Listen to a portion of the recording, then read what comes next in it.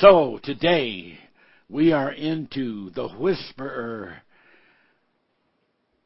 number 4. So the Whispers of Satan number 4, and we were talking last week. We didn't get to finish. In fact, I had to leave off before I could give some really important proofs. But we were talking from the book of St. John, and we mentioned from chapter 3 how that Jesus said in verse 12, in verse 12 he said, I have told you earthly things, and you believe not. How shall you believe if I tell you of heavenly things? And then he named in verse 13 and verse 14 two heavenly things that obviously were absolutely incredibly important for people to know. One of them was that no man has ascended up to heaven, but he that came down from heaven, even the Son of Man which is in heaven. That's quite a revelation.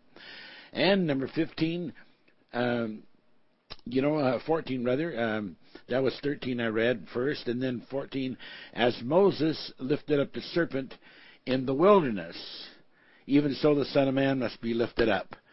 Now, that was so wise that he said it that way.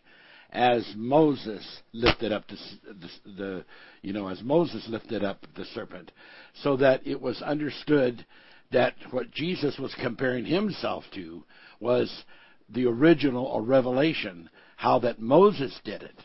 And that revelation has basically been lost due to sin and corruption and improper translations, but basically because, and I think maybe innocently, but because of the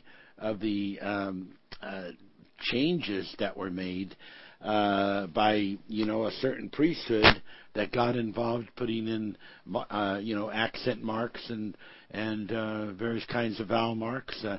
These people were called the Masoretic priest. And that happened in the 6th century. And so that changed the context of what it was saying in Numbers 21. But today, not tomorrow, today, I am going to show you from the Scripture the proof of the point that I am making. I didn't get to finish that up last week, unfortunately. But here we are today, and here we are going after it. We have to finish that before I go on to all the revelation, and there is so much. Okay, now we read to you from Revelations 9, beg your pardon, we read to you from Isaiah 6, chapter 6, verse 1 through 2, and we made the point, and it was a very important point, and you have really got to have that established in your mind. We made the point that the Scripture is talking about seraphims. And it says in chapter 6, verse 1, Isaiah, in the year that King Uzziah died, I saw the Lord sitting upon the throne, high and lifted up, and his train filled the temple. His train filled the temple. Okay. Now, being that we're talking about the Lord of hosts, then we know that there's both those that he is the Lord over that host, and then there would be those other kind of visiting people that were there, or angels that were there, and in this case it describes the seraphims. And above it, above all of the train, above all of this other part that was lifted up, where stood the seraphims. Each one had 6 wings. With twain he covered his face, with twain he covered his feet, with twain he did fly. There's a revelation there. Don't have time to go into it. And one cried unto the other, Holy, holy, holy is the Lord of hosts. Here's the verification of that the Lord being used in the first verse does refer to the Lord of hosts. And the whole earth is full of his glory. So now we have this revelation of the seraphims, and also it mentions it again in connection to their ministry. Then flew one of the seraphims unto me, having a live coal in his hand, which he had taken with the tongs from off the altar, and he said, Lay it upon my mouth, and lo, this has touched my lips, and thine iniquity is taken away, thy sins purge. Now, if we are looking at angels here that have been endowed with the power to purge sin, with the power to purify the human body. And we are not looking at some snake in Christ's clothing or divine clothing. We are looking at divine angels whose words are the threefold: holy, holy, holy, holy, 30-fold, 60-fold, 100-fold revelation. And they are totally one-to-one involved with the Lord of hosts, and they are involved in ministry, and they are holy entities. And we will show that these are holy entities as we get on with this interpretation. Now, for the benefit of those people that did miss last week, and that'd be very sad if you did, and you will need to go back and hear it, but just briefly to mention how that there is this Hippocratic oath that is taken, and the symbol of that is this sort of like a staff or a rod called a caduceus. There's other names also, and it is, represents this Hippocratic oath that the doctors take, and it has a snake on it, But that is an incorrect symbol. That is not the original symbol that was revealed to Moses in Numbers chapter 21, when they were crossing the wilderness by the Red Sea, and there were all of these snakes, and they were poisonous snakes that bit, and some people died.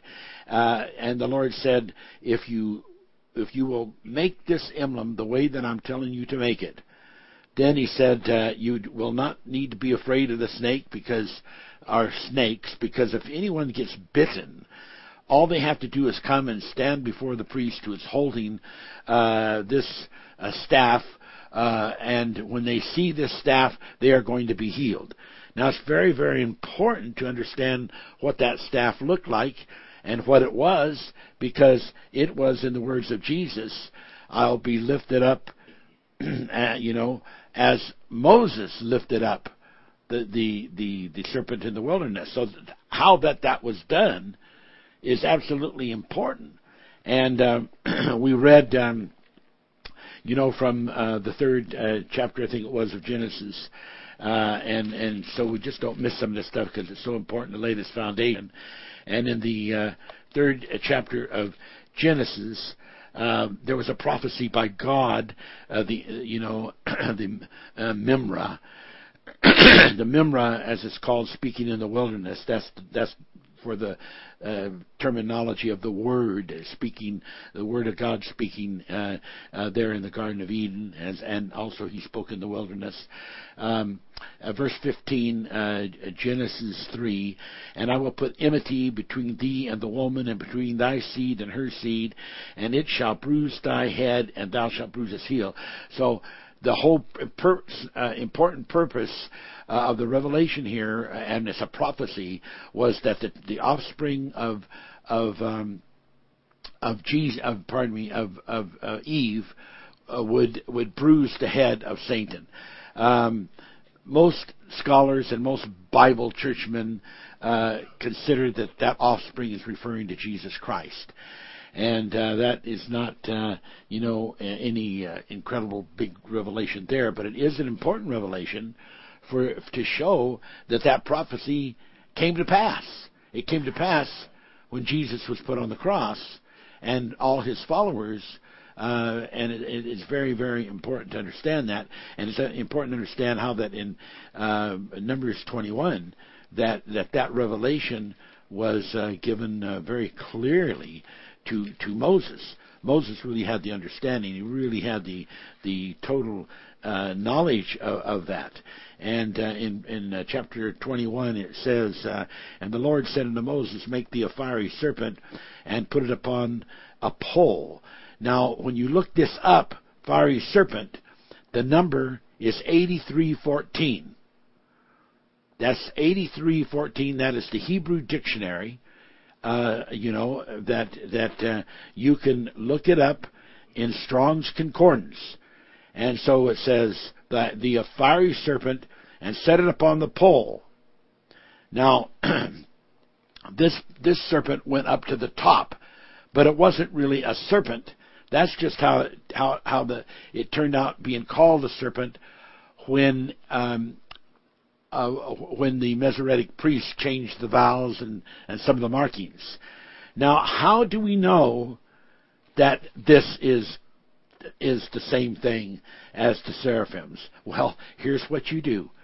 And if you will please take the time to do this, then you will know yourself beyond a question of a shadow of a doubt that what I am ministering unto you has solid Word of God backing and is the underlying truth of the whole matter.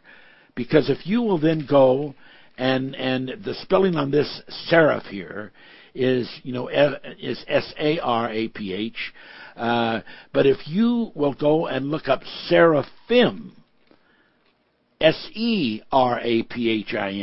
which is the same seraphim angels talked about in the 6th chapter of Isaiah, and you will look that up in the Strong's Concordance and see what it says, will you ever be graduated? Because what you will see is it will give the number 8314. Now, when it gives the number 8314, that is the exact same number of the Hebrew dictionary that describes the seraphim, the angels, the holy, holy, holy entities, to this fiery serpent upon the pole. Now, that is not the only thing that we could use to make, a really important a point out of all of this, because also in the concordance, using the same 8314 and spelled not S-E-R, but S-A-R-A-P-H. In the 1st chapter of Chronicles, chapter 4, verse 22, chapter 4, verse 22 of Chronicles, an Israelite is named Seraph. And it gives the same meaning under the 8314, and they're certainly not talking about him being a devil, because he was an offspring of Judah, and there is quite a revelation in the scripture there if you read all of it, because it refers to very ancient times, and he was an offspring of Judah, and he was some of those that were sent to have dominance over Moab. And so these were men of God out doing the holy ministry of God, and so as in the case of doing that, he had this name Seraph, which is the 8314, which then again also proves that it refers to entities, human beings, seraphim, angels. It's just, there is the proof. And this is what we call Akka language, because when we go into those words and into the lineage of those words and into the history of those words, we find their relationship and their root. And when we find their relationship and their root, then it tells us a story. Many times it tells us prophecies. Many times it tells us locations and people, all kinds of things. So here you've got two things. Number one, you've got the seraphim, can be looked up, and it's the same 8314 Hebrew dictionary definition as it gives here on this belonged it's the same as the name of this Israelite, who was a very important Israelite and belonged to the family of Judah. Now, I didn't get to cover that last time, but it is so important. But there's more than that. Now, our teaching, part 4, the whisper of Satan. Okay, in the book of Isaiah 23, we read this first beginning episode.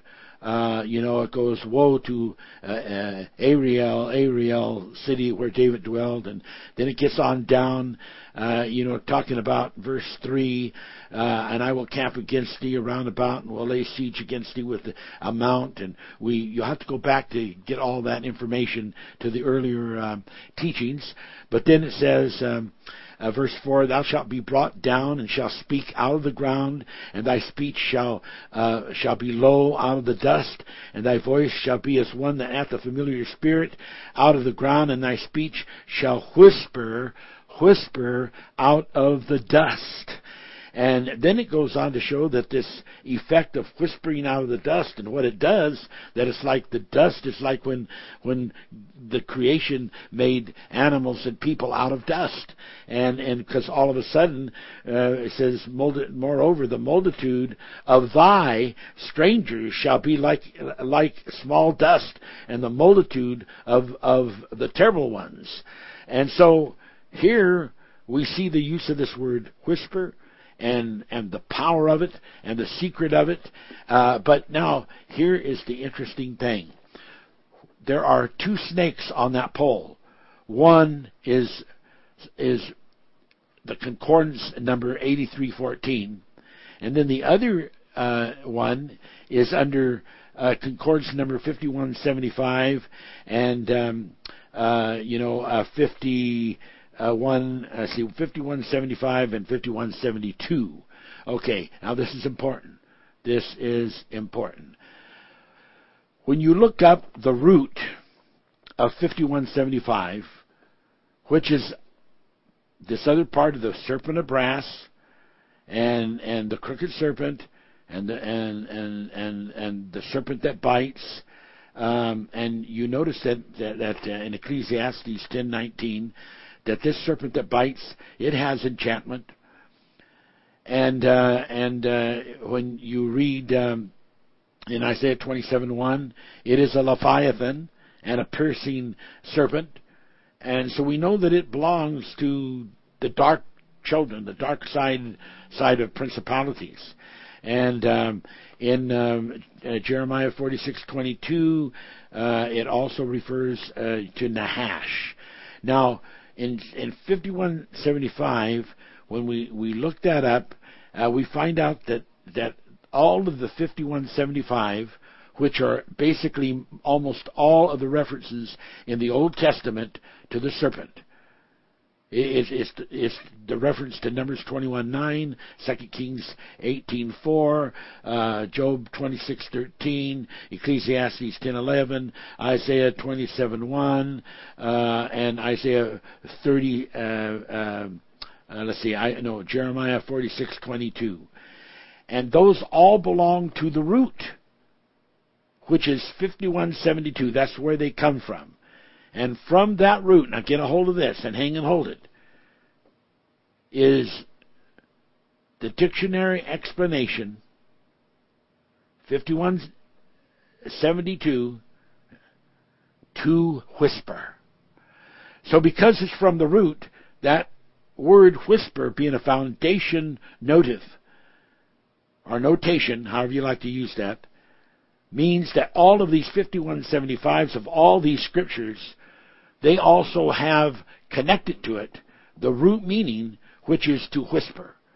So this whisper use that we put in Isaiah 29, that's in King James Version, that says whisper, isn't just some weird, strange, one-at-a-time statement that belongs to just some kind of a familiar spirit-only thing. It is much deeper than that, and it has to do with this spirit of Satan going in, as it described it in chapter 14, I think it is, of of Isaiah when it said in verse 9, hell from beneath is moved to meet thee at thy coming. It stirreth up the dead for thee, even all the chief ones of the earth. It has raised up from their thrones all the kings of the nations. And people have not understood what that means. Haven't understood that as Jesus went down and preached to those people sometimes disobedient, this tells us, I believe it's in 2 Peter, and he preached to them that the door was open, that therefore then allowed the other side, the Satan side, to go down to the dead and preach. And this is the Satan side going down, not in the Satan of a body, but in, as it describes it in the 6th chapter of Ephesians, the powers and principalities and of darkness represents the cosmocrator, world leader in a physical body. And this is when one of the co-owned angels, or maybe two of the co-owned angels, take on the physical body, and they go down because they have the same mind, they have the same, occupy the same space by being co-owned with Satan, and they have come out of Satan to be an individual super entity, and they go and they become this cosmocrator, which means world, universal world, leader, and or ruler, whichever way you want to put it. So now we are really seeing the incredible thing that we've got the proof here. This is forensic proof that within the context of all these words about Satan, there is confined the word whisper. So when we are preaching about the whisper of Satan, and we are making this revelation in chapter 29 of Isaiah, and showing how that conforms and ties in an alignment to chapter 14, when this Lucifer, a part of Satan, like Abaddon, goes down into the chambers of death, and they all rise to meet him at his coming, that this is all tied together. And this is all part of the secret, which is called the whisper of Satan. And there's just all these scriptures and all these proofs, like the proof that we show that the seraphim are the angels that were represented at the top, an angel standing at the top of this caduceus with his foot on top the serpent, which is the Nahash at the bottom. Now, in one of the scriptures, it mentions about the hash, about Ecclesiastes 10:11, that they could bite with enchantment. They also use that word, and they put the word divine enchantment. But here's how we're going to show you how that you can get extra interpretation in a deep way out of the Bible. When the Bible says that Satan can appear as an angel of light, then you look at that and say, okay, then does that make him an angel of light? Well, you know what the working of Satan is.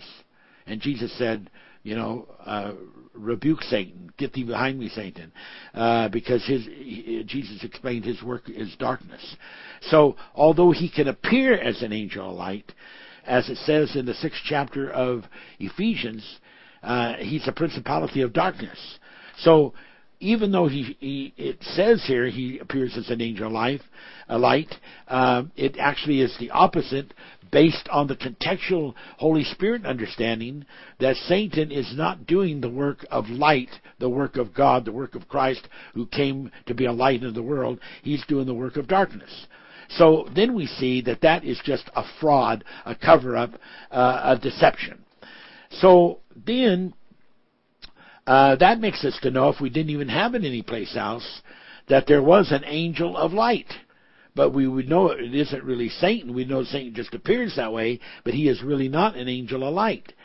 Now, when it talks about, in this scripture I just mentioned to you, the Nahash appearing as a divine enchanter, but we know when we read everything about what the Nahash is doing, how that they are part of the Leviathan group, how that they are a piercing serpent, and although they use enchantments, we know this is enchantments of darkness. It's the dark principle side of enchantment, and they are not abiding with divine enchantment. So then, if there is a divine enchantment, then that belongs to the other side. The other side that's on this pole is the seraphic side, or the seraph. So then, now we know, just as Satan could appear as an angel of light, but was not an angel of light, but there was an angel of light, that Nahash can appear as a divine enchanter, but is really not a divine enchanter, but there really is a divine enchanter, which is represented by the seraphim. And so then we have this beautiful revelation and beautiful proof of this great Israelite who belonged to a very, very ancient revelation. It says that right in Chronicles chapter 4, verse 22 area. And that his name was Seraph. And we know that this word, when we look it up by seraphim, is the same word which is given under the Strong's Concordance of 83:14 as the description of the what they changed by these priests by using these special markings. They changed it from being the seraphim angels to being some kind of a snake, and we see that horrible mistake made it sound like Jesus was going to be lifted up like a snake, and that was also what had been prophesied by Satan. But that was not the story at all, because that would not lifting up a snake would only glorify the snake that was biting the people. But lifting up a snake with an angel with his foot on top of the snake's head, taking dominance over it, when even these animal snakes would see that the energy and the power would be so great that anything they had done would immediately be rescinded, and the people bitten by that poison would be healed. And you must know and believe and understand that revelation, which was so important, which was the second revelation that was given, which Jesus said, I've told you earthly things, you couldn't believe it. But if I tell you heavenly things, this is a heavenly revelation, how will you believe that? And so this was a heavenly revelation. Ladies and gentlemen, this was a heavenly revelation. So when Jesus says, you shall pick up serpents, and if they bite you, you shall not die. You shall not be poisoned. Are you hearing me? This is all part of that revelation, because he is saying you will have this revelation over the power of the whisperers of Satan. You will have this power. When I send you out, you're going to have the power over demons. You're going to have the power over sickness. You're going to have the power to bring deliverance, because you are going to understand the hiss of Satan, which is part of the whisper of Satan. So we wanted to bring that out and finish up that revelation, which was so absolutely important. Now, is there other scripture on this? Well, absolutely there is. There is an incredible scripture in the book of Job 26:56, and it says, and those dwelling there. Let's see, here it is. Let's just look this up so that we can get the King James on it first. And then I'll give you these other two translations, because I think they are well worth having. This is truly a revelation. And Job, of course, is known and considered to be one of the oldest books in the Bible. It is considered to be a very, very old book. No doubt about it. Okay. Now, in Job 26, verse 56, here is what it says. Dead things are formed from beneath the waters, and the inhabitants thereof. Hell, that's hell, is naked before him, and destruction hath no covering. Now, please think in terms of Isaiah 14, because there is a connection. Just please think in terms of that. Let me read it. Hell from beneath is moved to meet thee at thy coming. It stirreth up the dead for thee, even all the chief ones of the earth. It is raised up from their thrones, and all the kings of the nations. Now, hell is naked before him, and destruction hath no covering. He is able to penetrate into hell. It's naked before him. It has no covering. Now, what does this mean? Dead things are formed from underneath the waters. Well, there have been two ancient translations since those translations were given in the book of Job, and one of them is Rephaim writh in agony beneath the waters, and those dwelling therein. Their prison lies naked before him, and destruction has no covering. That's a fairly famous translation. But then there's also James Moffat Bible, which is a Bible that is well known. It was put out in 1922, and it says, "Before him, the primeval giants with under the ocean in their prison, the underworld lies open to his eyes. The nether regions are unveiled." What is recognized here by both of these translations is waters. The ocean waters represent something different than just waters. It's like the 17th chapter that I quote to you quite often of the book of Revelations, when the angel was explaining to John the meaning, because in the 15th verse, he wanted to know, what I saw this woman on this beast, and she was sitting on all these waters, and he wanted to know, what does that mean? And Revelation 17:15 said, "And he saith unto me," meaning this angel, "the waters which thou sawest, where the horse sitteth, are people." Now, who would have if an angel had not revealed this, who would have ever thought that waters could represent people? Well, they do, and they're symbolic. And here's the Bible, and it says it, and this is an angel revealing it. Wow. Let's read this again. "And he saith unto me, the waters which thou sawest, where the horse sitteth, are peoples, multitudes, nations, and tongues." So now, when we look at this verse about dead things formed beneath the waters and the inhabitants thereof, we see that there is a whole world of people in this prisonous state.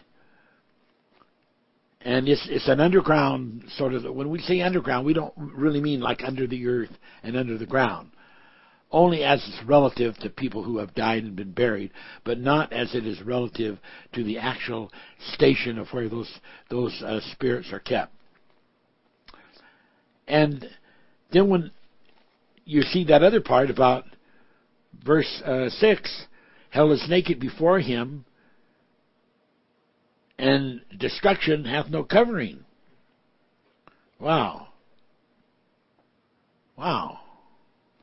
Well, in Moffat, he says on that part of it, he calls them the primeval giants under the ocean in their prison of in their prison of the underworld, and that they are in these deep regions unveiled. So here are people that were beginning to look into this word here in Job, and they were beginning to get a revelation of something quite different than what it had been translated, because it was just so far out and so deep, the translators just couldn't get the grasp of it. But these other people begin to say, hey, the words and the way this is really in here, it incorporates all kinds of other meanings that is not being expressed by the translation. And so it's a perfect tie-in to this revelation that we have been teaching in the book of Isaiah, chapter 29, about Satan speaking out of the dust and all of this connection. Now, just to get the point of this thing, so and I'm going to go. I don't think I've gone over this with the group on the .org radio, but I did share it on another radio station. But let's just do it again, regardless. In the book of Genesis, it talks about, and the waters brought forth living creatures, and every winged fowl after its kind. That's Genesis 1:21. So when people look at that, they said, well, the winged creatures, the fowl, their creation came forth from the waters. But then, later in the Scripture, when the Scripture is talking about something slightly different, people don't know what to think about that. Like, for instance, in Genesis 2:19. In Genesis 2:19 it says, "And out of the ground the Lord God formed every beast of the field and every fowl of the air." Now, is this a contradiction? Is this an error? Is this a goof-up? Because it says here in chapter 2:19 that every fowl of the air, every fowl was created out of the ground. But this other verse in Genesis, which came earlier, in Genesis 1:21, says that the winged fowl and after his kind, and every winged fowl after his kind, came forth from the waters. So let's read it again. "And the waters brought forth living creatures." Well, we're going to call this dinosaurs. And we're going to refer this back to the teaching I did about the dinosaurs. Now, don't lose your place, but we're going to turn to Leviticus chapter 11. And we're going to look at something. Hang and hold here. Leviticus chapter 11, verse 20. "All fowls that creep going forth on all four shall be an abomination unto you. Yea, these may ye eat of every flying creeping thing which goeth upon all four, which have legs upon their feet, to keep wherewithal upon the earth. Even these of them ye may eat: the locust after his kind, the bald locust after his kind, the beetle after his kind, and the grasshopper after his kind, and all other flying, creeping things which have 4 feet shall be an abomination unto you, and shall be unclean." Now we understand that certain insects that have wings and fly, even though they crawl on the earth and have four legs and feet, that they are also called fowls. Fowls. Well, who would have thought when they were reading the Scripture in Genesis that it was saying, "And the waters brought forth living creatures, and every insect that could fly"? Who would have thought that right way back there in chapter 1? And who would have thought that the waters could possibly be referring to entities?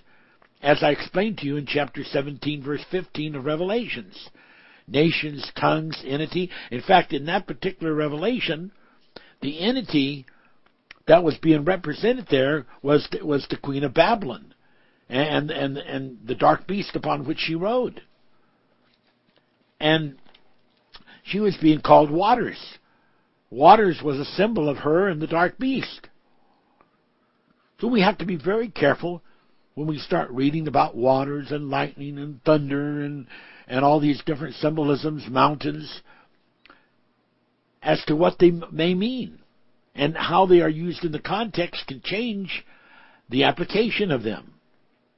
Because here we see what people would have thought was a contradiction, and some people might have lost their religion over this. Somebody would say, "Well, I just don't believe in the Bible. It's just full of lies and contradictions." He said, well, no, you can't show me. Oh, well, yes, I can. Let me just show you here in Genesis. Genesis chapter 1:21 says, fowl after his kind came out of the waters. Genesis 2:19 says every fowl there came out of the ground. That's a contradiction, because it says every in both cases. So the Bible has to be false. And they say something like that because they don't really know the Bible. They don't really know the Word of God. They don't really understand that the word fowl in the language of the Bible of that time was used to also apply to these flying critters that were insects. Now, isn't it interesting, though, that in this chapter, because we know that on the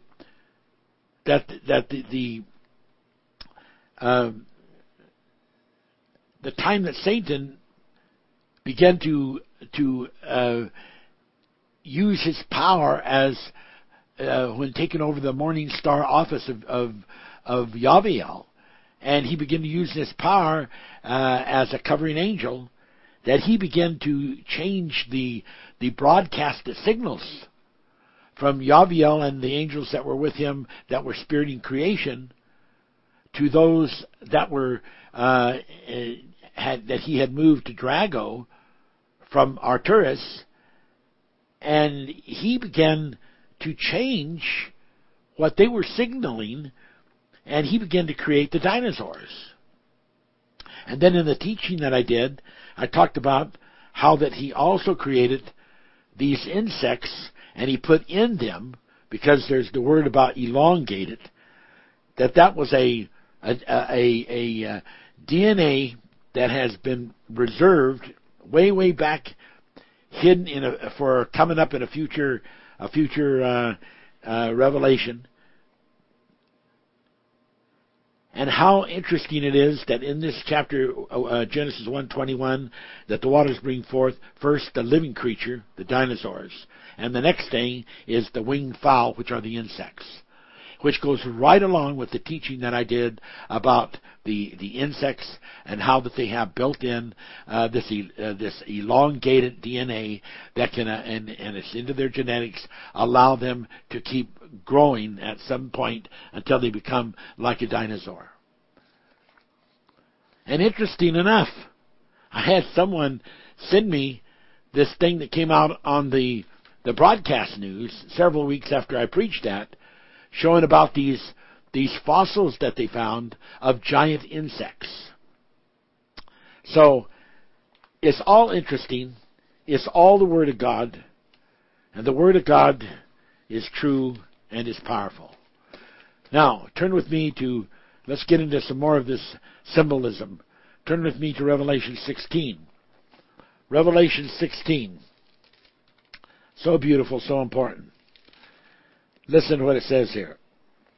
And we're going to look at verse 3. And the second angel poured out his veil upon his veil upon the sea, and it became as blood of a dead man, and every living soul died in the sea. And the third angel poured out his veil upon the water, the rivers and fountains of water, and they became blood. And I heard the angel of the waters say, Thou art righteous, O Lord, thou art and wast and shall be, because thou hast judged this. Now notice that the scripture brings back the revelation that was originally given to John by the angel, of which he said, when you write this book, when you do the prophecies in this book by the revelation, chapter 1, verse 19, it says, write the things which thou hast seen, the things which are, the things which shall be thereafter. So that which was, that which is, and that which was to come was the method that was to be used. We see that reiterated again in the 16th verse. And we've got things like rivers, we've got things like fountains, we've got things like sea, and there are meanings in all that. And we've got these entities involved in this death of a blood man.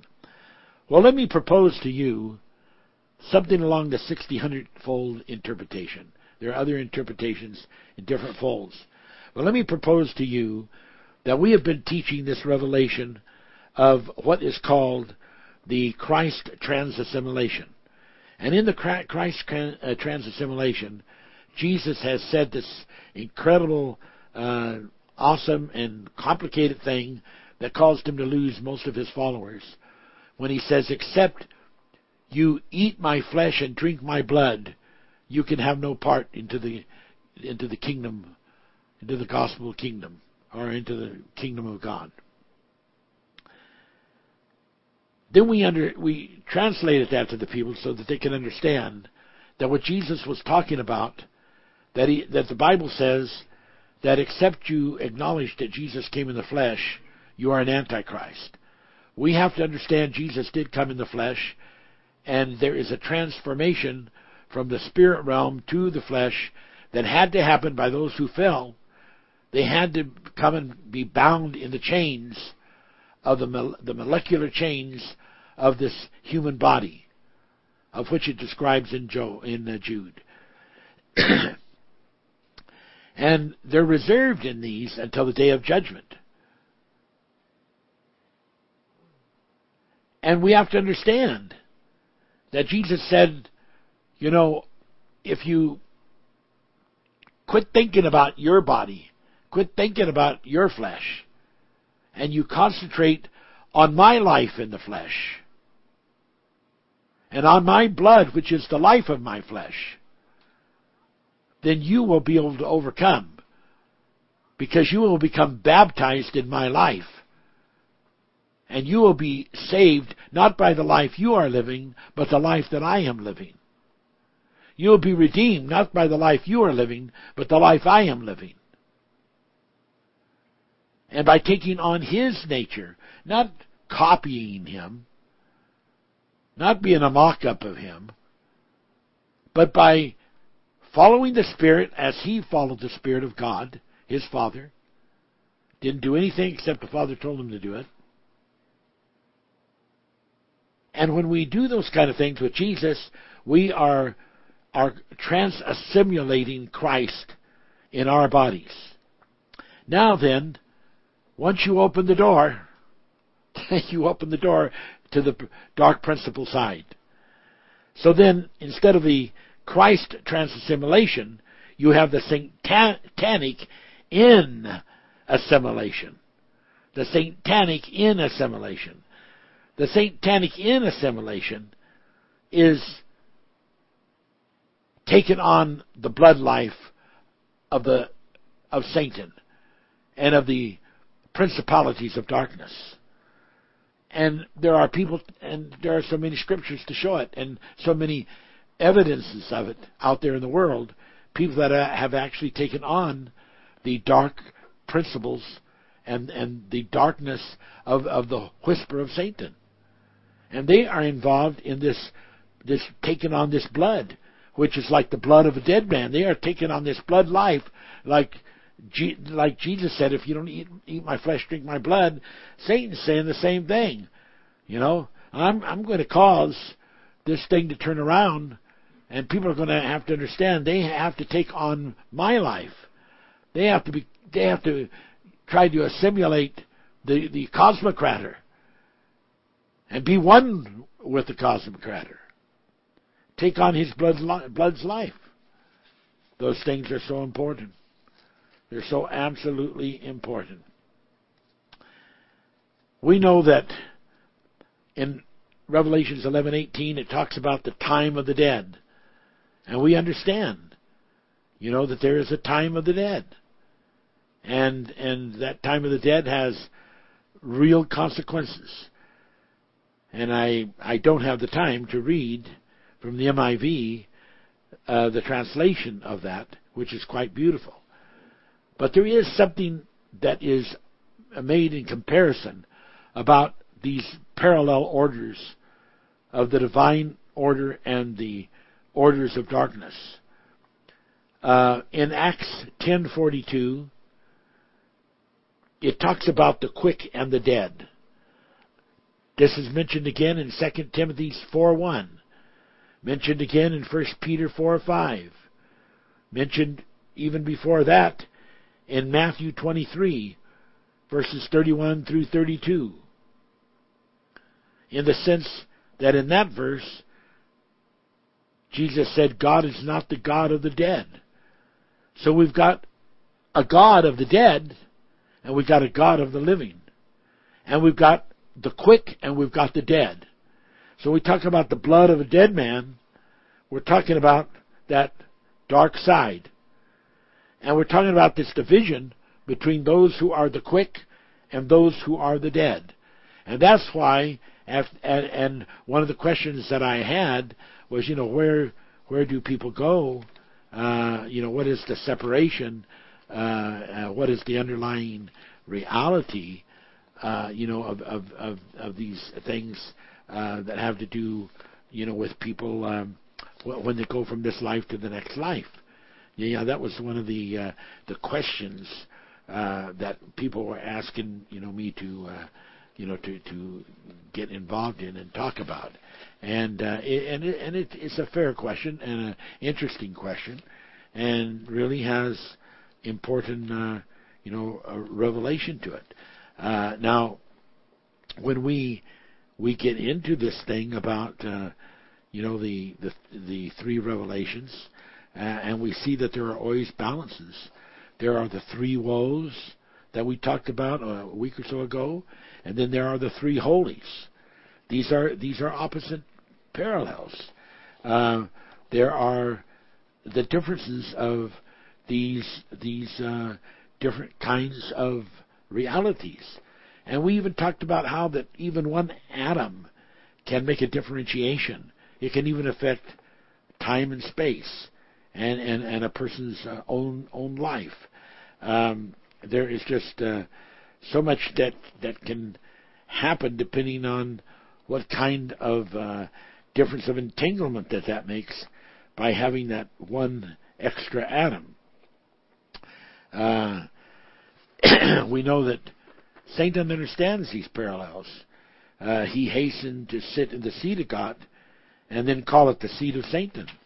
So there are just so many of these understandings that it's absolutely essential for people to wake up to these mysteries.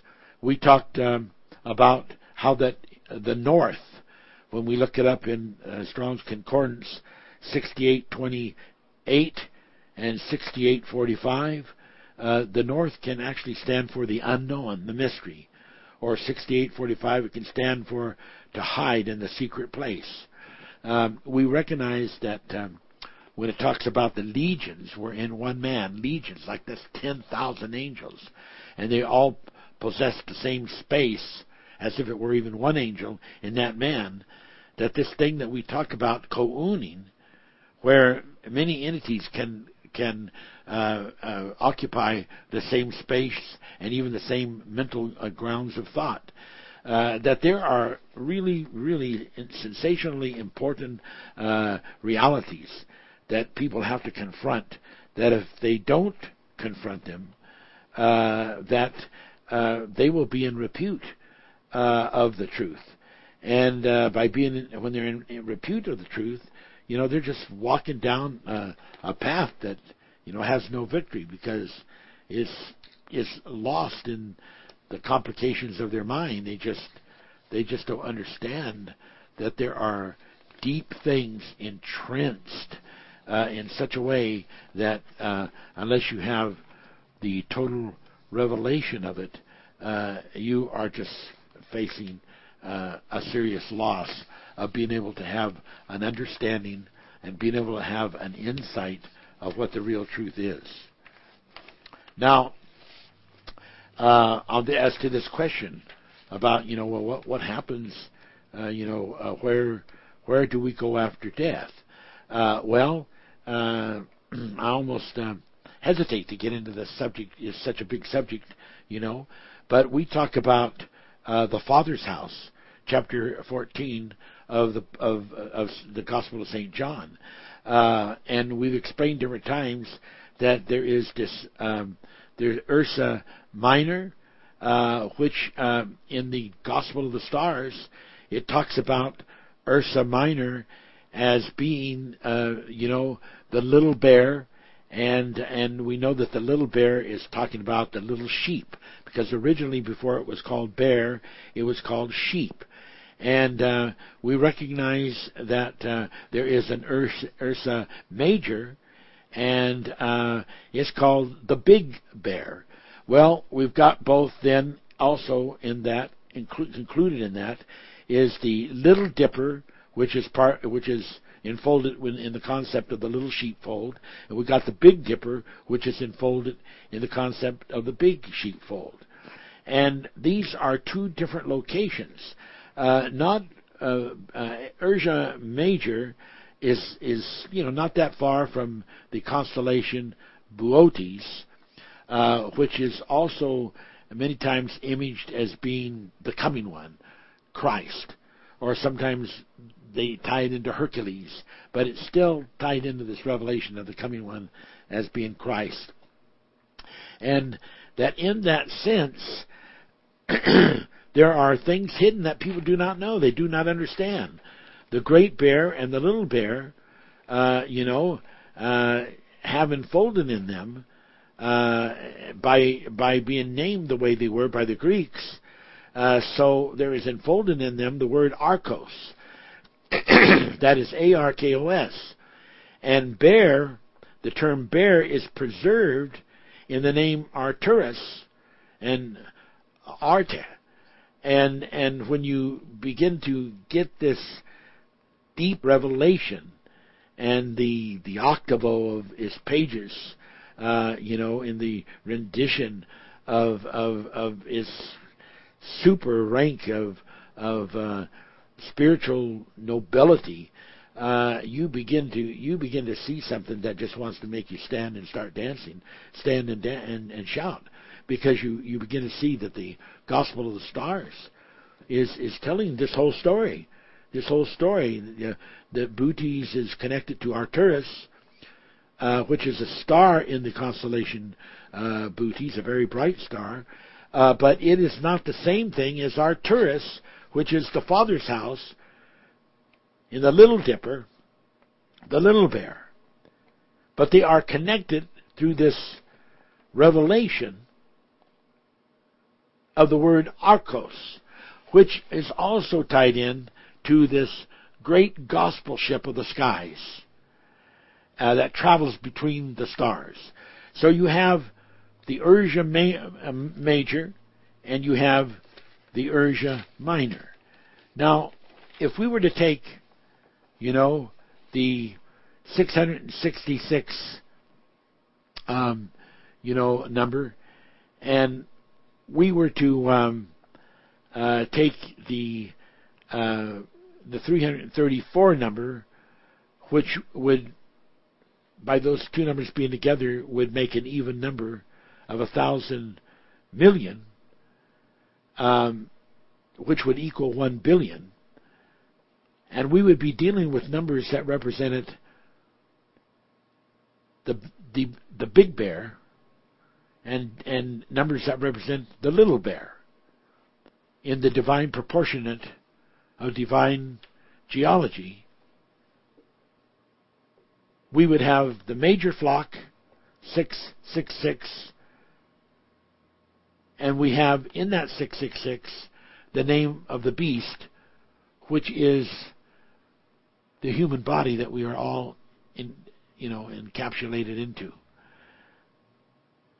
It's got the whole thing of what we are. It's the number of the atoms as carbon. And they're all there. And I've done the teaching on it. Someone says, oh, I don't know about that. I know. We know you don't. That's why we're teaching you this right now. And so, if you take that 1,000 million, which equals 1 billion, which is involved with the great flock and the little flock, and you put it the 1 billion times the Christ ratio, which is the number 1,000, and I don't have the time to really break this all down, but one day I'll break it down again. And you take then the 1 to 1,000, and you take the 1,000 being the number of Christ, and you multiply that of the 1,000 billion, you end up with 1 trillion, which is the number of the angels that fell from heaven as Ophanim. So then we've got the major flock, which is the great flock, is under Abraham, in the Abraham's bosom. And the minor flock, which is the little flock, is under Melchizedek. And Jesus, Melchizedek Jesus Christ, in the Father's house. So Ursa Major, the Big Dipper, and Ursa, which is the Big Bear, and the Big Flock, compared to Ursa Minor, the Little Dipper and the Little Flock, and the Little Bear, are all suddenly magnified in understanding when we begin to understand this. Now someone says, oh, well, those constellations you're talking about, why, they're huge numbers of light years away. Well, when you really understand the creation, and you really understand the power to shrink space, then distance has no factor. When Einstein said, I think the fourth dimension should be time, that works out great as long as there is time. But in the words of the Bible, of God, when it says, in one day time shall be no more, then if they want to call whatever you have called the seventh dimension, at the moment that experience happens, which time is no more, that dimension that you are calling time is also no more.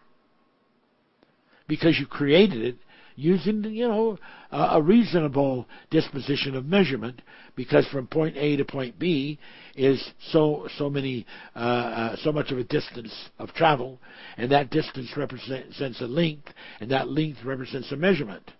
And so in that sense, you've got dimension.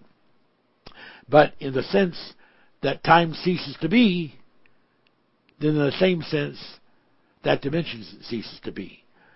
In the same sense that time or that dimension ceases to be, then there is a folding up of space. And when space folds up, by being able to move through these dimensions as the Manifest teaches, you are then able to not have to worry about how far away something is supposed to be. So he says, oh my God, you mean that they're going to be all the way over to Ursa Major? Oh my God. You are totally looking not in the spirit but in the flesh at that. But when you look in the Holy Spirit revelation of understanding, involution and convolution have a totally different understanding.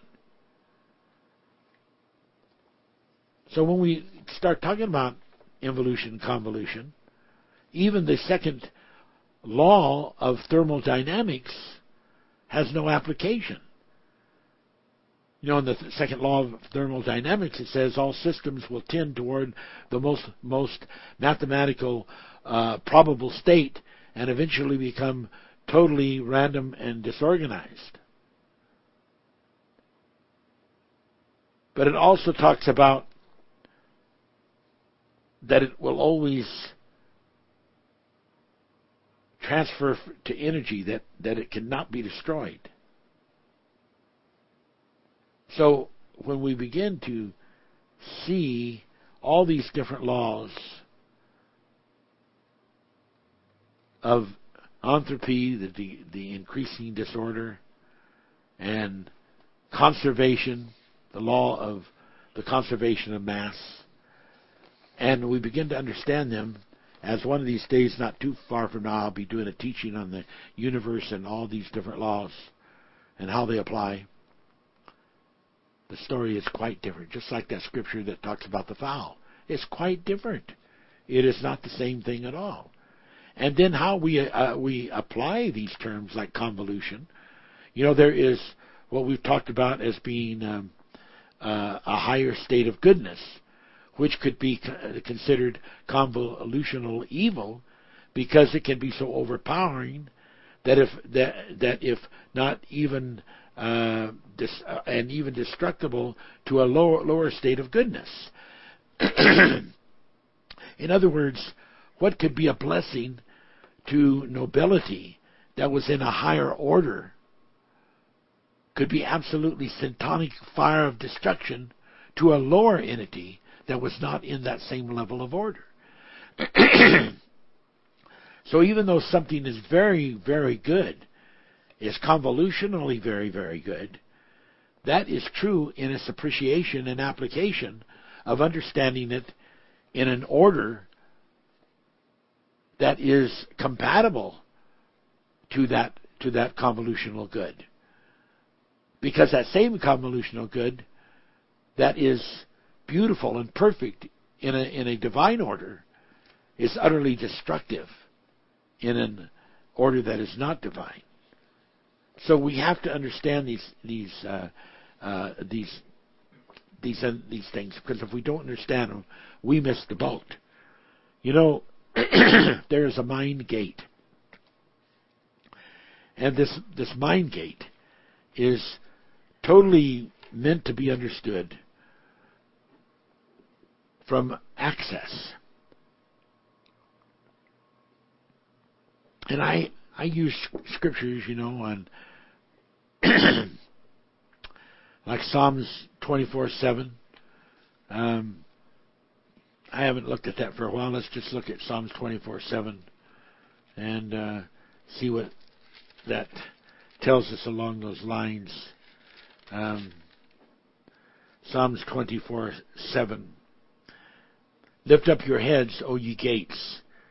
Lift up your everlasting doors, and the King of glory shall come in. Lift up your heads, O ye gates. Yeah, that's beautiful. Lift up your heads, O ye gates. That really does tie in to this thing of mind gate. You know, in Matthew 21:28, Jesus says, "What think ye?" And in Genesis 8:21, and I think that was mentioned in 6:5, Genesis 6:5-7, it mentions the imaginations of man's heart is evil.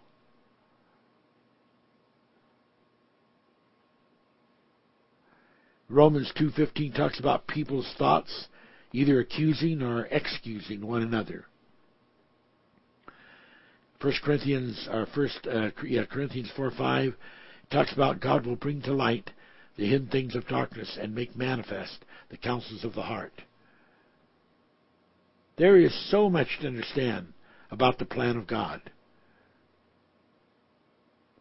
The Bible says in Galatians 6:3, if a man thinks himself to be something when he is nothing, he deceives himself. The Bible talks in Jeremiah 13:10 about people walking in the imagination of their hearts. There are trajectories that people put out all the time.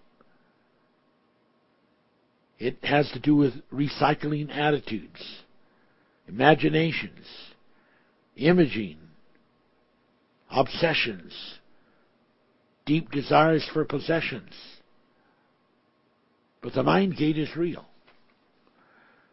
It is a possibility of going into a super wonderful place with God. I want to tell you that you people that read the blogs, like on .com, if you go to the blog page on .com, up at the top, there is a new button that has been added, and it's called Future Flash. I put the first article on that called Future Flash, and it's about quantum computers, just the beginning of a revelation there. And it gets into talking about some new kinds of math, which is a little deep for some of you, I agree. And please understand and believe that all of the Future Flash entities that end up going into that column of revelation is not going to be that difficult to understand. But the big thing is it's talking about the ability of ion liberation in a closed atomic state. And this is very, very important to the Holy Manifest revelation of the age of ion. And so I'm trying to begin to get some thoughts out there for people so they can open up their minds into these things. And one of the other things that it talks about in that article, The Future Flash, which, remember, the front page, up by the button that says Home, and right next to it, it says Future Flash. Just cue onto it, and bam, you are there. And within the context of that, it is talking about, collapsing the axiom constant.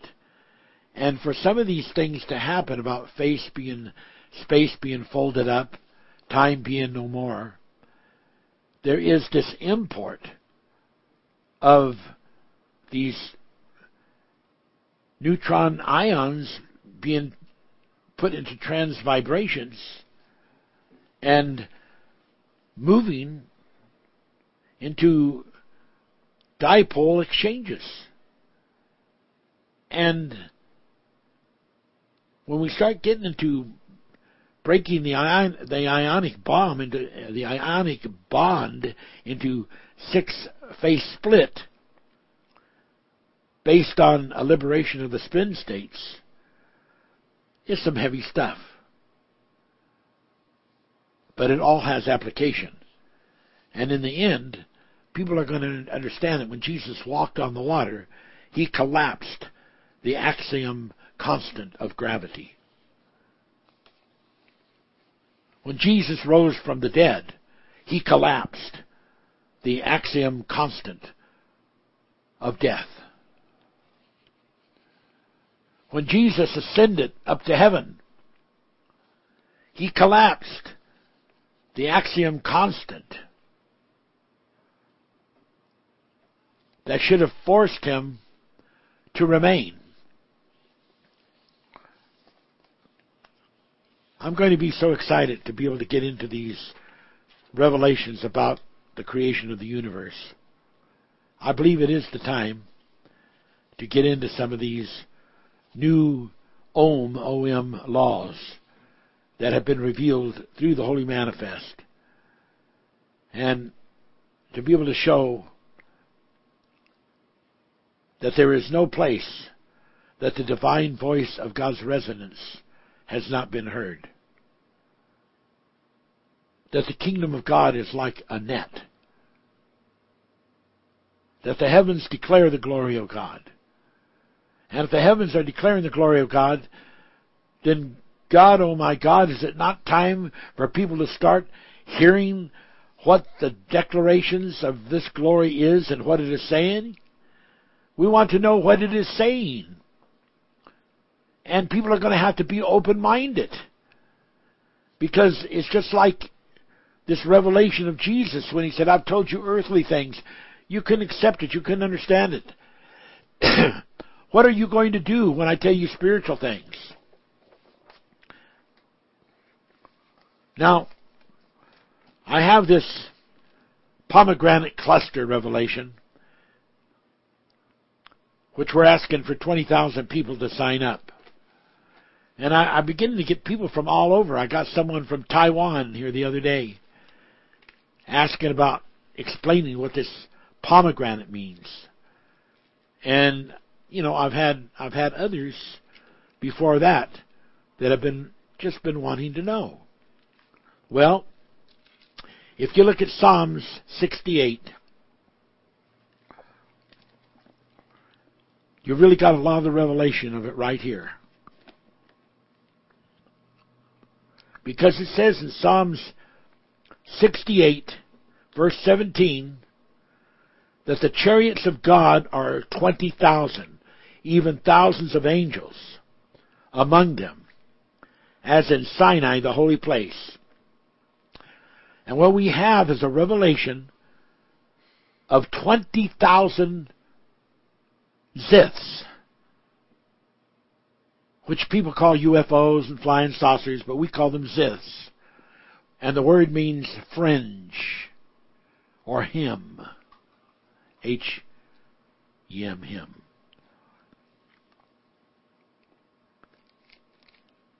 It's 20,000 chariots, and there are angels in every one of those chariots, which are the engines That's how they're called in that language. They are the engines.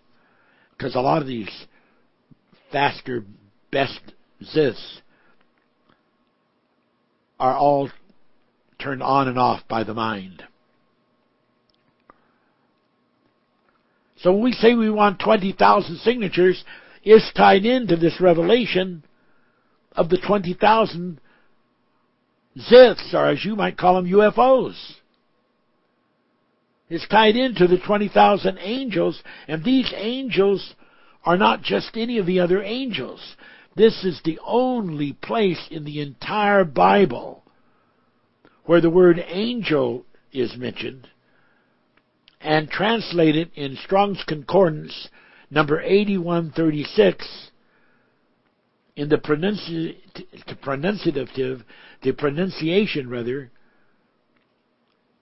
of shinin or shine on. I like to say shine on because pronunciation-wise it can be said like that. It's the only place that translation of angel uses that word, and it's particularly a reference, but it would take me hours to show you in the teachings, to the offspring at the Father's house, which we call the sons of Enoch, or the Arturans, or Arturus, or Arturians, just however you like to call it. So part of this revelation of the pomegranate cluster is about that incredible revelation. Now we know there are names like the Mahanaim, which in Strong's Concordance 4266 comes from the word Strong's Concordance 4268, and it means double camp, company, host, co-traveler, accompaniment. There's an incredible revelation about that. I don't have time to get into it tonight. But I want you to know the Bible is full of these incredible terms. And we feel it's the time to get this 20,000 people. And we're going to be moving toward some plans that we feel God is moving us toward to expose this to enough people to where they're going to absolutely be shocked. Now, what is the revelation? Well, the revelation is very interesting. When you get into the book of Enoch, or pardon me, not Enoch, but Ezekiel, you get into some very, very interesting things. And it is so important for people to get this story. It is so important for people to just be caught up with it all. And there is a scripture in the book of in the book that is exciting. We're going to look at Ezekiel chapter 1, and we're going to look at verse 15. And I beheld the living creatures. Behold, one wheel upon the earth by the living creatures with his 4 faces. Now when it says his 4 faces, it doesn't mean it has 4 heads or 4 faces, in the sense that a human face would have 4 faces. But it's talking about representing the 4 different kinds of mankind, or humankind, to be more correct. And it talks about the appearance of their wheels. And their work was like the color of beryl, and they 4 had one likeness. Well, you know, all these kinds of revelation are very, very important. They're not just simplistically unimportant. They have absolutely deep revelation. When we get into the revelation about the foundations in Revelations 21:19 through 20, we get into all the 12 different foundations of the city of Jerusalem. And it gets into jasper, a dark green color, which has been known to be a stone of influence. And we get into sapphire, which is blue, and is like a pillar stone, and chalcedony, which is white to pale blue, and it's called a mind stone, and emerald, which is a deep fiery reflection, like is mentioned in Revelations 4:3, and it's called a perfection stone, and sardonyx, which is called the passion stone, it's red, and sardius, which is a deep orange to brownish red, it's called the covenant stone, and chrysolite, which is called the night stone, it's an olive green, and then we mentioned this color here, beryl, which is the foundation number 8, and it's called a law stone, and it's olivine to aquamarine with gold, green, and blue. And then there's topaz, number 9, olive green, golden, stone of wisdom, and there's chrysoprasus, which is called a treasure stone, green with gold spots, and jacinth, which is gold, and it's called a power stone, and amethyst, which is purple, is called a wine stone. And we know that when we go back to the Old Testament, there was the 12 the breastplate with 12 stones on it, which also had a pouch for the Urim and Thummim. And that we know that these foundation stones mean something a whole lot more than what people think. We'll come back to Ezekiel 1. But when we look in Ezekiel 28, and we're looking at this whole thing, and we're looking at Ezekiel 28, beginning with verse 12, it says, Son of man, take up a lamentation upon the king of Tyrus, and say unto him, Thus saith the Lord God, Thou sealest up the sum full of wisdom, perfect in beauty. We know by the context this is actually talking about, the word Tyrus means rock, and it's talking about not the rock of ages, but the opposite of the rock of ages, the power of the rock of the forces dark. And you've been in Eden, the garden of God, ever precious stone was your covering. Stone is a covering. The sardius, the topaz, the diamond, the beryl, the onyx, the jasper, the sapphire, the emerald, the carbuncle, the gold, etc., etc. Verse 14, Thou art the anointed cherub. Cherub is an angel.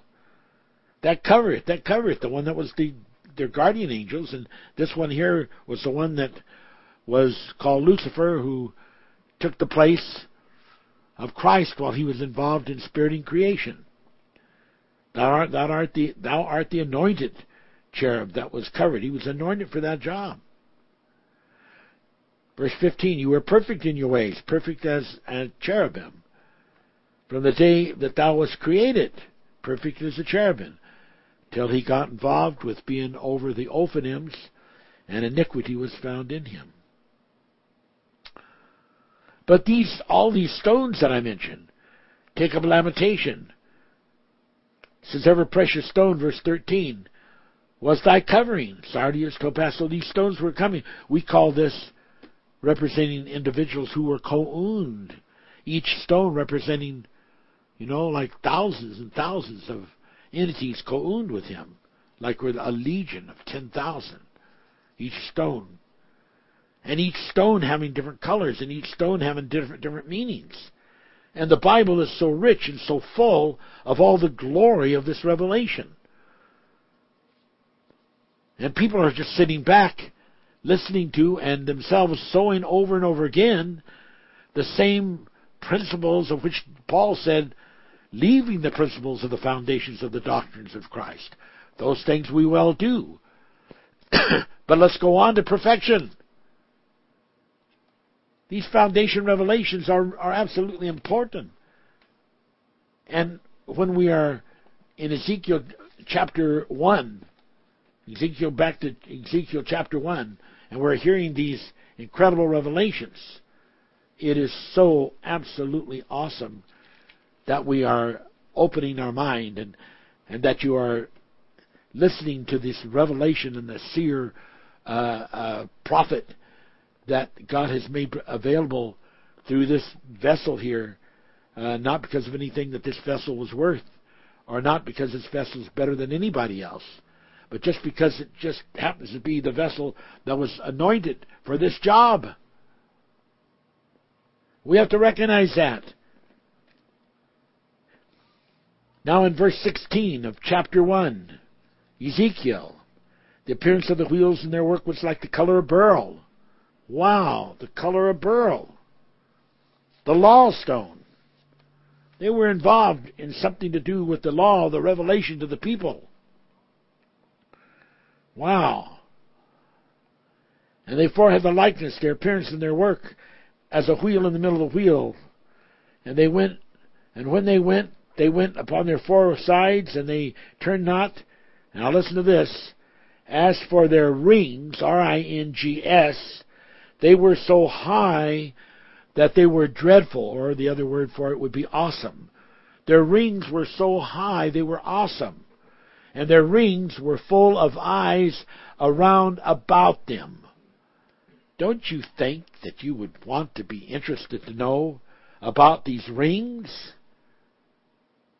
And about these eyes? Well, that is nothing less than the revelation of the pomegranate. The pomegranate that was put around the garb of the priests. The way it was is at the hem area, the fringe area, there was a pomegranate and a bell. A pomegranate and a bell. A pomegranate and a bell. All the way around the circle of the garment at the fringe of that garment. And when you take the word in Ezekiel here, where it says their rings, if you do a little word research on that, do a little checking on that, it can mean rim. And that is how it's translated in some of the other Bibles. And rim ties into the rim of the bell, which is part of the ring of the bell of the pomegranate cluster revelation. And understanding what the pomegranate is with all the cluster of the fruit, how that it is all together, has a revelation about an incredible computer-like type of eyes that can see from the back, from the forward, can see that which was, can see that which is, and that which is to come. It's the Alpha Omega revelation of seer ministry. And when this woman, by accident or by purpose, touched the hem, which is the same thing as fringe, of the garment of Jesus Christ, she had had this terrible disease, and she was instantly healed by the power of the symbol of that fringe that Jesus wore. And all history says that's involved in the description of the garment he wore, that for him to go into the synagogues and to minister as he did, he would have had to have worn this garment with the pomegranate and the bells about the fringe. And when she grabbed hold of that, the bells would have rung. But Jesus would have also felt the power of that, of the vibrations of the energy that went out when she touched it. When she touched the bells and the pomegranate, which were all part of the eyes of the wheels of that of the seership of seeing that which was, and that which is, and that which is to come. So the rim and the hem and the fringe are all tied into the curve, are tied into the hollow of the curve, the vault, the arch, are tied into the eyes of the rims of the fringe of the spirit of the creature that was in the wheel. And rim can mean circuits, and can mean to ring the bell, and bells can mean rim and hem and fringe. And there are dozens and dozens of scriptures which I do not have the time here tonight to read. Perhaps in the continuum of this, we can really get into the revelation of this incredible and beautiful pomegranate cluster.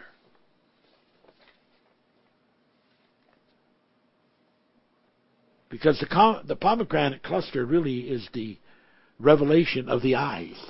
And the eyes are the revelation. Because people are seeing things, but they are seeing these things and describing them differently than what they really are.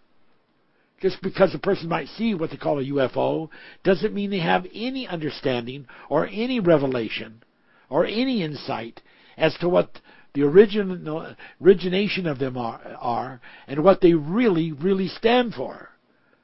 How many of these people would be thinking about the 20,000 of them that came and hovered over the mount while Moses was receiving the law?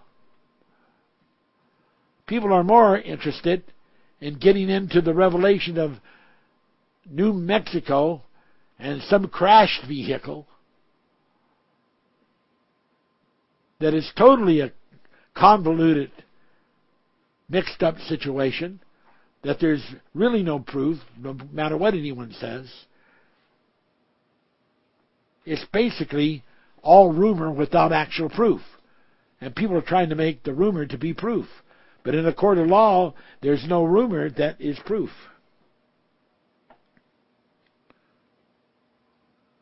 Wow. And so God is trying to wake up the genius of His people, to show them that the revelation is there. The rings are so high, they're awesome. The rings are full of eyes around about. Verse 19, chapter 1, Ezekiel. And when the living creatures went, the wheels went by them. And when the living creatures were lifted up from the earth, the wheels were lifted up. Wheresoever the Spirit was to go, they went. And thither was their spirit to go, and the wheels were lifted up over against them, for the spirit of the living creature was in the wheels.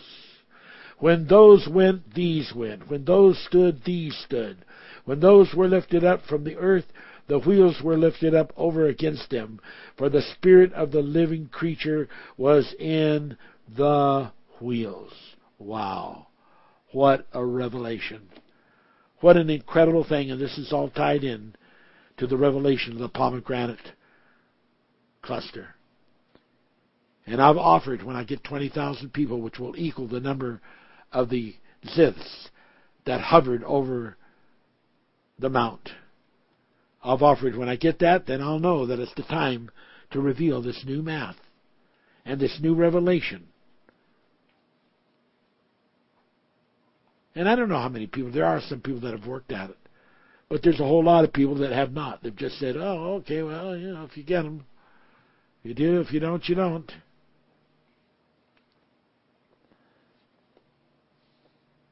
And so, wheresoever the Spirit went,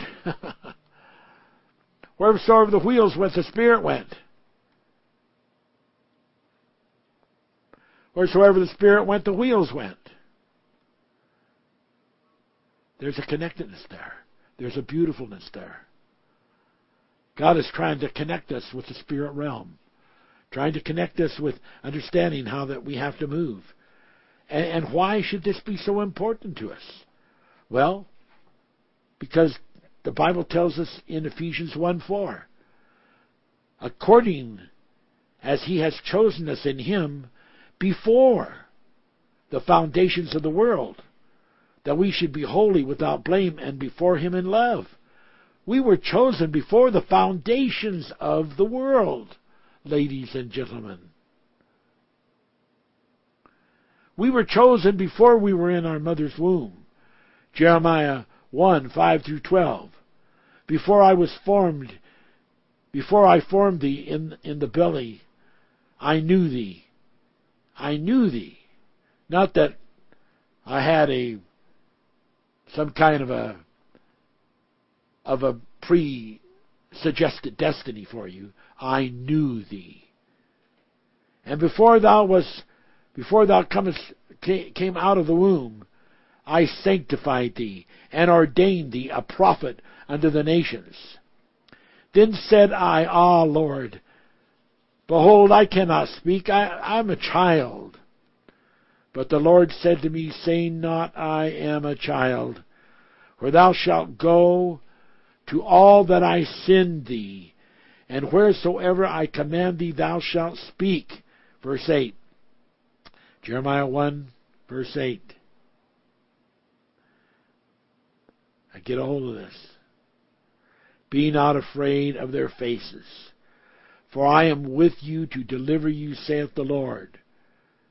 Now get on to this. Then the Lord put forth his hand and touched my mouth.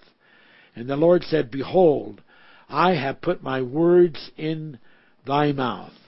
See, I have this day set thee over the nations and over the kingdoms, to root out, to pull down, to destroy, and to throw down, to build and to plant.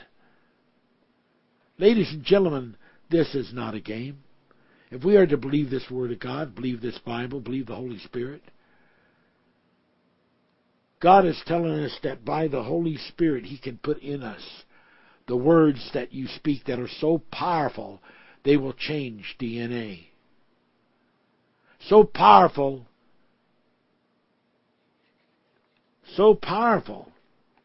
that they will break down the resistive forces. I just want you to hear this. I just want you to realize that you can have words that are so powerful they can collapse the axiom constant. Imagine words so powerful they can liberate the ions in a closed atomic state. They can imbue a photochemistry to chemistry. They can set up ion dipoles in exchange for whatever is problemizing the earth. Ladies and gentlemen, these things are incredible. And God is saying, Matthew 24:28, what think ye? What are you thinking? What are you thinking when you've read this pomegranate cluster? It's not just some fancified word. There's an incredible amount of scripture for it. Incredible. Wow. And we're going to give you more scripture, Lord willing, next week and go into it more. We begin to realize as we look into this Word of God that we are not only predestined to be conformed to Christ's image. We are not only predestined to be conformed to Christ's image, but we foreknew Christ before our predestined assignment. Romans 8:29. For whom he foreknew, he also did predestinate to be conformed to the image of the Son, that he might be the firstborn among many brethren, kinsman redeemer. Truly, this is so, for we must live the image of Christ's earthly sojourns, as we have lived Christ's heavenly sojourns. 1 Corinthians 15:49, as we have borne the image of the earthly, we shall also bear the image of the heavenly. There's all kinds of bodies out there. Celestial bodies, terrestrial bodies. And the glory of the celestial is one kind, and the glory of the terrestrial is another. And people are getting confused. They're calling seraphims all kinds of other names. They've got them being serpents and snakes, reptilians, which is turning Christ into a snake on the cross. We have borne the image of the earthly, but we are going to again bear the image of the heavenly. Check out 1 Corinthians 15:49, as I said before. Wow. Wow. So God has given us tools. God has given us the power to spirit the creation with the words that God is speaking to us.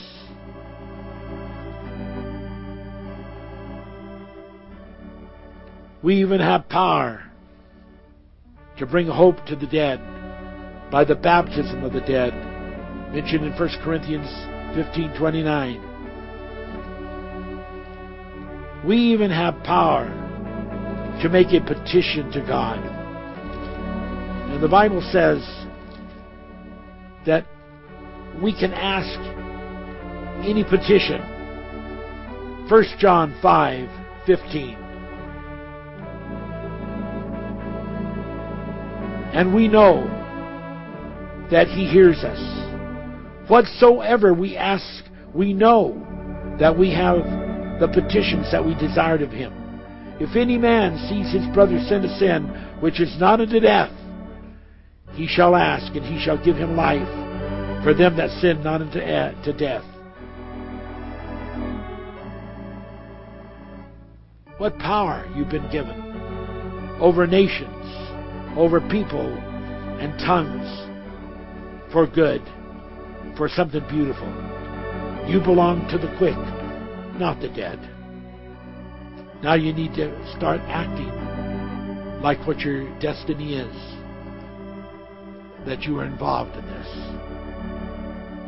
I want to have a little prayer here while the organ is playing softly. Most gracious, precious, and heavenly Father, we cannot say less. And time limits us to say more. But if we forget the rest of the world and try to live in the singularity of our own world, exclusive of all other persons, oh God, what is there to say for that kind of selfishness? We must reach out to the suffering in Somalia, to the starvation, to the people who are starving in other parts of other lands, to people in prisons who never deserved to go there, and even to prisons full of people who have repented. At least they deserve to have a place while they're that affords human dignity. Blessed be the name of God. Reach out and touch the people tonight. Those of you out there listening that you've got problems in your body, hypothalamus to the pituitary, hypothalamus to the thyroid, to the lymphatic gland, to the parasympathetic, sympathetic neurotransmission system, to the cerebellum, to the whole neural transmission network, through the corpus callosum to all of the different hemispheres. I send message through the cells of your own body by the vibration of your own bodies to loosen within your body vibrations of healing and resonance and energies. Amen. God bless you and keep you, cause His face to shine on you. Amen.